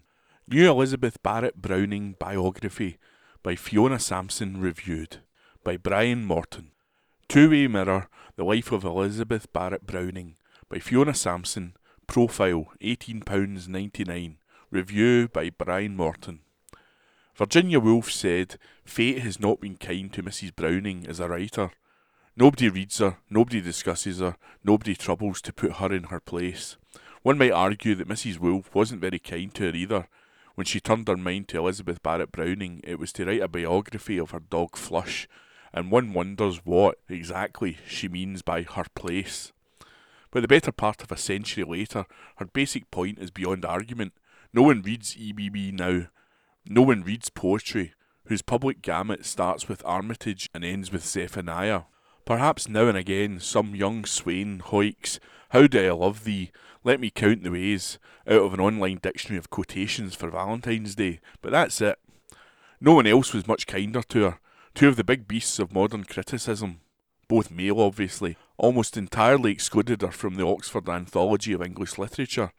EBB, as she liked to be called, comes down to us as a round-faced hypochondriac and self-willed invalid, stuck at home with unfulfillable ambitions, who eloped with one of the big beasts of Victorian poetry, Robert Browning, and then lived in his shadow for the rest of her life. Those same critics, Lionel Trilling and Harold Bloom, murmur sniffily that Mrs. Browning's enthusiasms gave her husband much grief. An embarrassment then.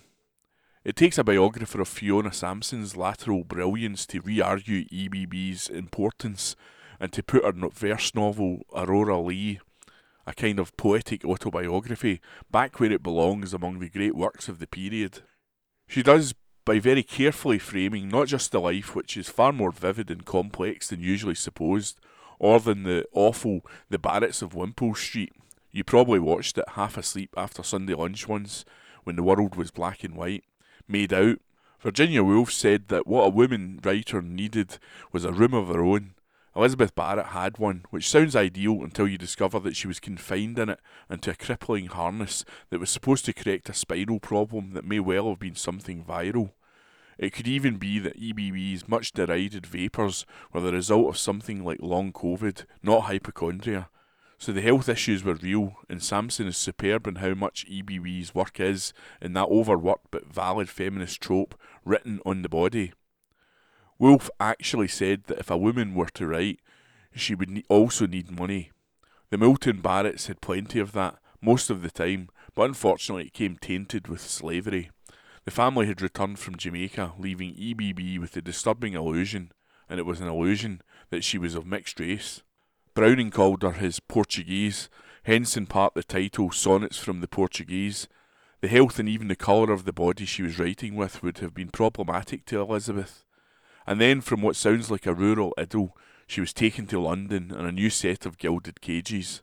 Having spent her emerging years in strange, flirtatious communication with older men, all of them somehow modelled but different from her melancholy father, pompously correcting their Greek scansion, offering up her own early attempts for approval, she fell into a literary circle that allowed her to believe that she too could be a writer. She had admirers and detractors, supporters and gowlers, and they tended to be the same people. It takes a certain effort of will now to pick up Aurora Leigh, but armed with Samson's complex portrait, with its multiple frames and mirror effects, it's possible not just to read Elizabeth Barrett Browning again, but more important, to let her read us. She has come suddenly up to date. By Brian Morton. Herald Scotland recorded on Wednesday 17th of February 2021. Paperbacks. Talking at the Gates by James Campbell. The Agency by William Gibson. The Wisdom of Psychopaths by Dr. Kevin Dutton. By Alistair Mabbitt. Talking at the Gates. James Campbell. Polygon, £14.99.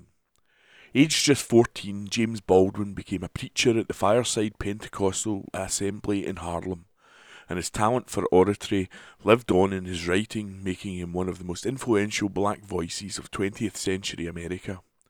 James Campbell, born in Glasgow in 1951, knew Baldwin for the last 10 years of the latter's life, and brings a fond personal touch to this biography of the compulsively sociable yet darkly introverted author, though he doesn't let friendship get in the way of solid criticism.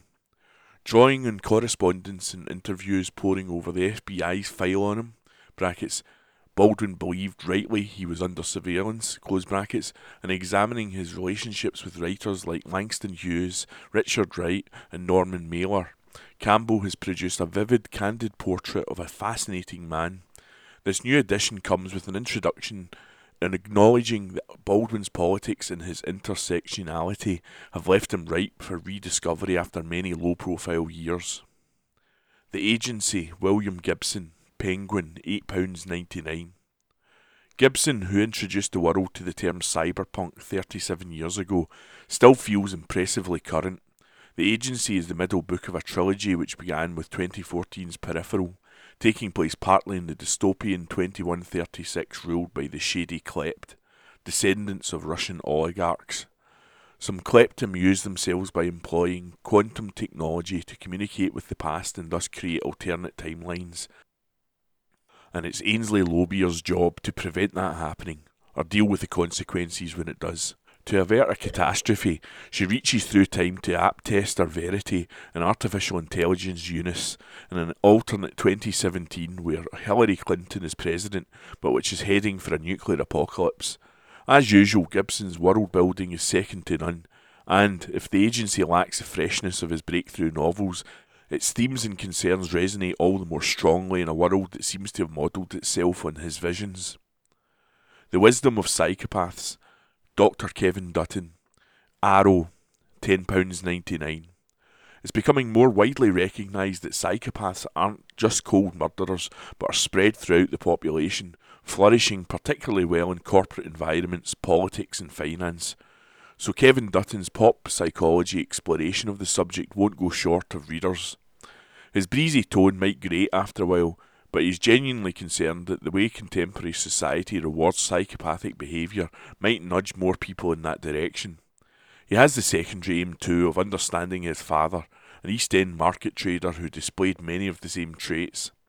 Fascinated by their mental workings, he argues that society needs its share of unflappable surgeons, soldiers and bomb disposal experts, but he also visits Broadmoor to see where he can learn from murderers and conmen.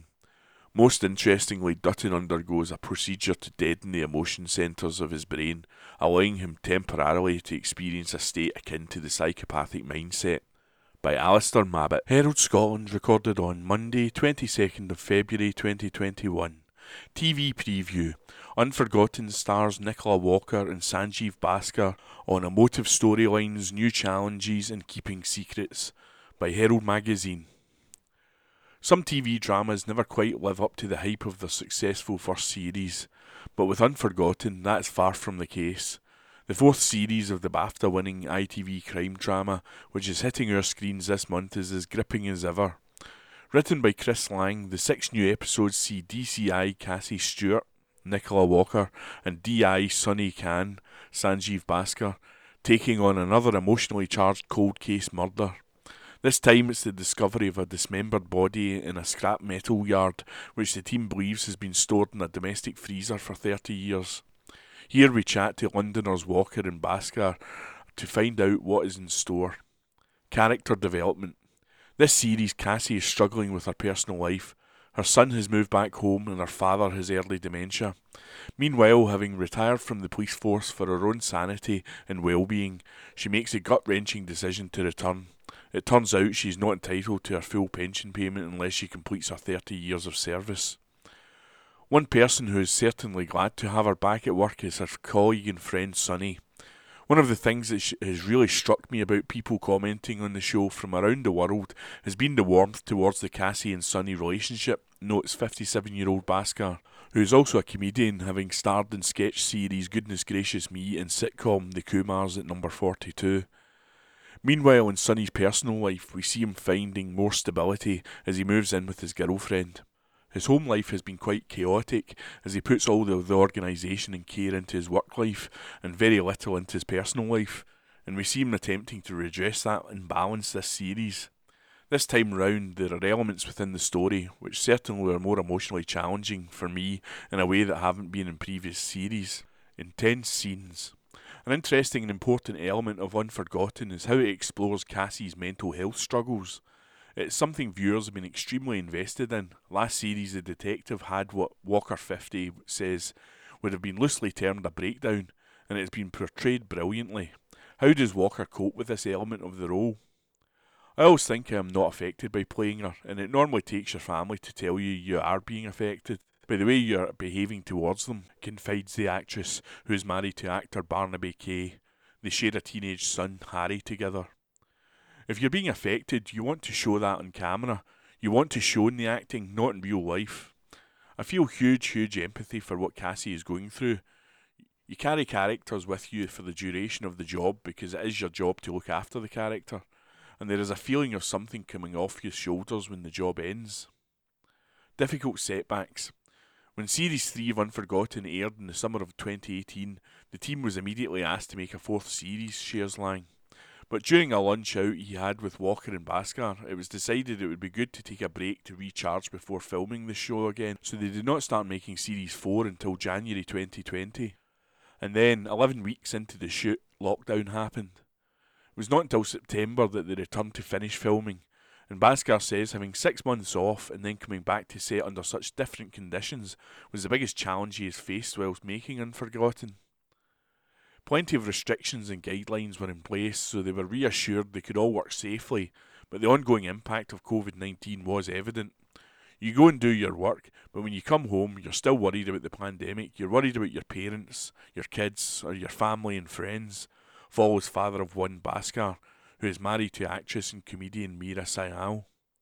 So it's a worry that sits there, and I think what Main Street production company did, which was remarkable, was that for the hours we were at work, we weren't quite as worried about it there, and you know that was quite an achievement.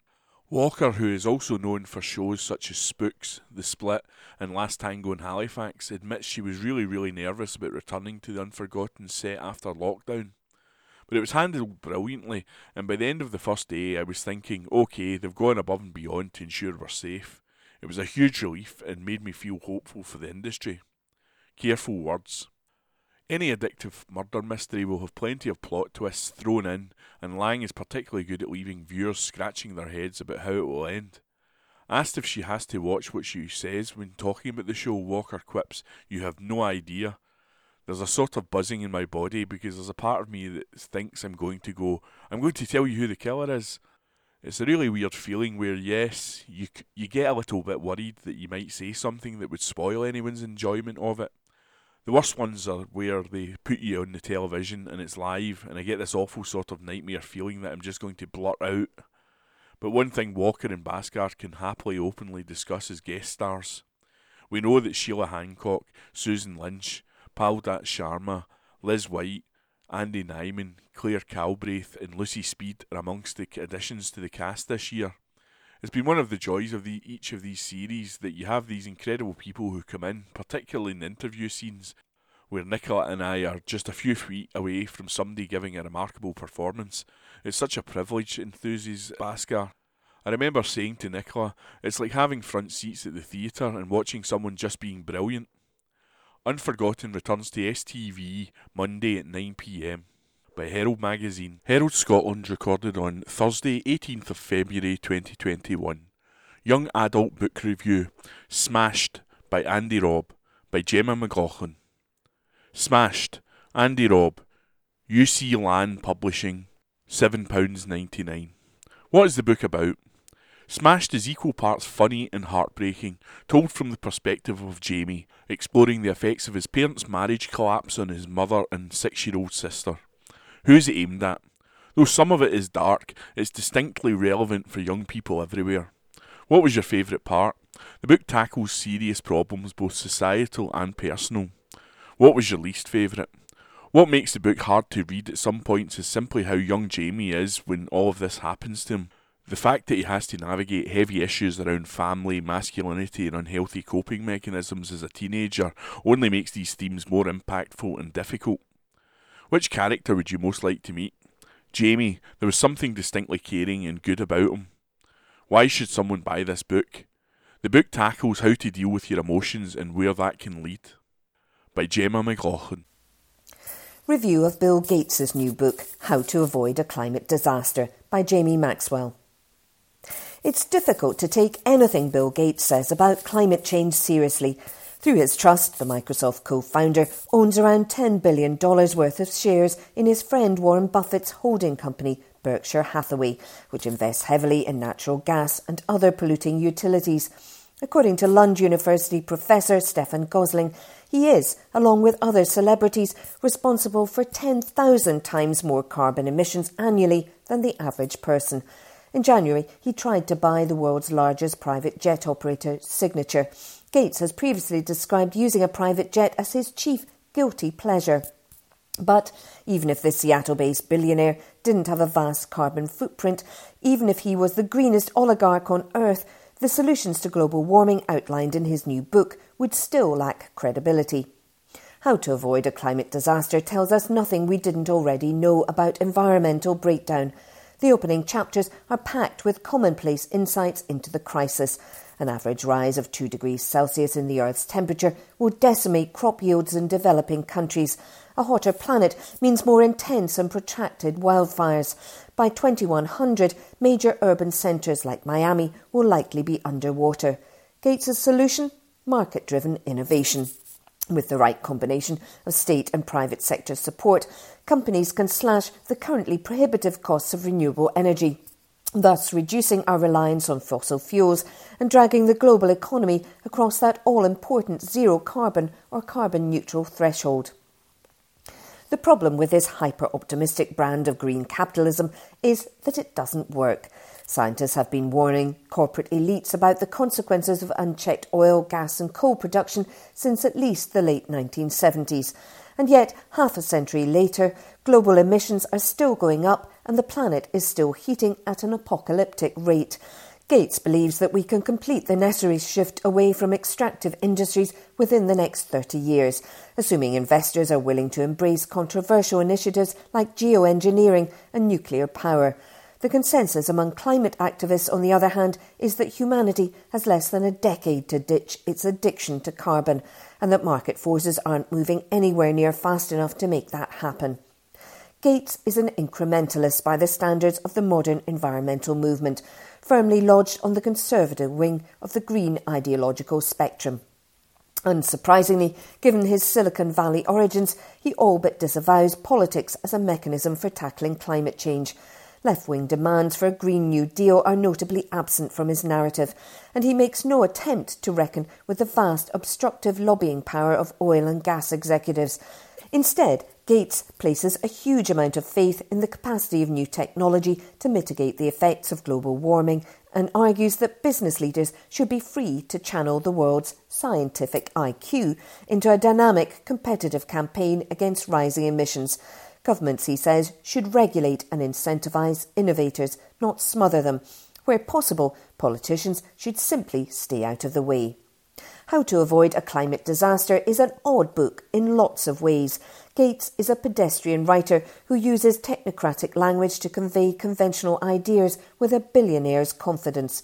His advice is often doled out in list form, with separate sections explaining how consumers can sign up for green pricing programmes, employers can connect with government-funded research, and policymakers can change the rules so new technologies can compete. Even when taken collectively and applied in full, these recommendations wouldn't help us avoid a climate disaster. They might help us delay one, but that's not what Gates is advertising. I'm aware that I am an imperfect messenger on climate change, the 65-year-old philanthropist concedes early on in the text, if only he had stopped there. Sam Heughan's Men in Kilts, Places to Visit from Episode 1. Men in Kilts aired its first episode of an 8-part series last Sunday, taking us all on a wonderful tour of Scotland from Edinburgh to Pittenweem and all the way to the Isle of Islay. The TV show follows Sam Heughan, Outlander's Jamie Fraser, and Graham McTavish, Outlander's Dougal Mackenzie, as they road trip across Scotland. Fans across the world expressed their excitement on Twitter last week, with many saying that this was the perfect show to introduce them to Scotland. Here are the top places to see on your future road trip in Scotland when restrictions are eased and you're able to go on staycations based on Men in Kilts Episode 1. The Kitchen, Edinburgh. The Kitchen, a Michelin-starred restaurant, is located on Edinburgh's Leith waterfront. The owners, Tom and Michaela Kitchen, opened the restaurant in 2006. The restaurant was awarded a Michelin star in 2007, followed by numerous awards, including Best UK Restaurant and Best Restaurant in Scotland. The Kitchen presents modern British seasonal cuisine, influenced by French cooking techniques. Sam and Graham thoroughly enjoyed their time at the restaurant and were mesmerised by the beauty of each dish presented to them. Pittenweem is an enchanting fishing village in the East Neuk of Fife, with its harbour being the main attraction, particularly early each morning. When touring the area on your staycation road trip, make sure to get down to the harbour as early in the morning as you can, so you're able to see the fishing boats come in with their catch of the day. Of course, do not miss the daily fish markets to get all the freshest produce. Around the harbour you'll find many picturesque houses of traditional Fife design, with red pantile or grey slate roofs. The East Neuk is renowned for its incredible mansions and castles. The parish church, which dates from the late 16th century, and the attached ruins of the 12th century are a must-visit. Kelly Lodge is also an interesting building to visit in the area, a late 16th century townhouse that the Earls of Kelly once lived in. Lastly, there's the famous St Fillan's Cave, which once housed the saint and is now seen as a shrine to him. During Sam and Graham's visit to Pittenweem, the pair sported some cable-knit sweaters and yellow overalls while boarding a fishing boat. On their visit, they ate prawns and met famous chef Tony Singh, who cooked them up a feast. Sam said during their visit, "I'm loving this. We should do a cooking programme." To which Graham replied, "All we've done is cream some butter and grind some coriander. It's not exactly Michelin-starred stuff." Isle of Islay. During their visit to the Isle of Islay, they went to the Lefroy distillery, where they enjoyed a 25-year-old whisky. Islay is a gorgeous island on the west of Scotland and home to 9 working distilleries. Some say it has the best whisky in the world. If whisky isn't for you, then you can experience the island's incredible seafood, bird life and seascapes. A whole day on the island could be dedicated to a sea adventure, which will allow you to get up close to rare wildlife such as white-tailed eagles and seals.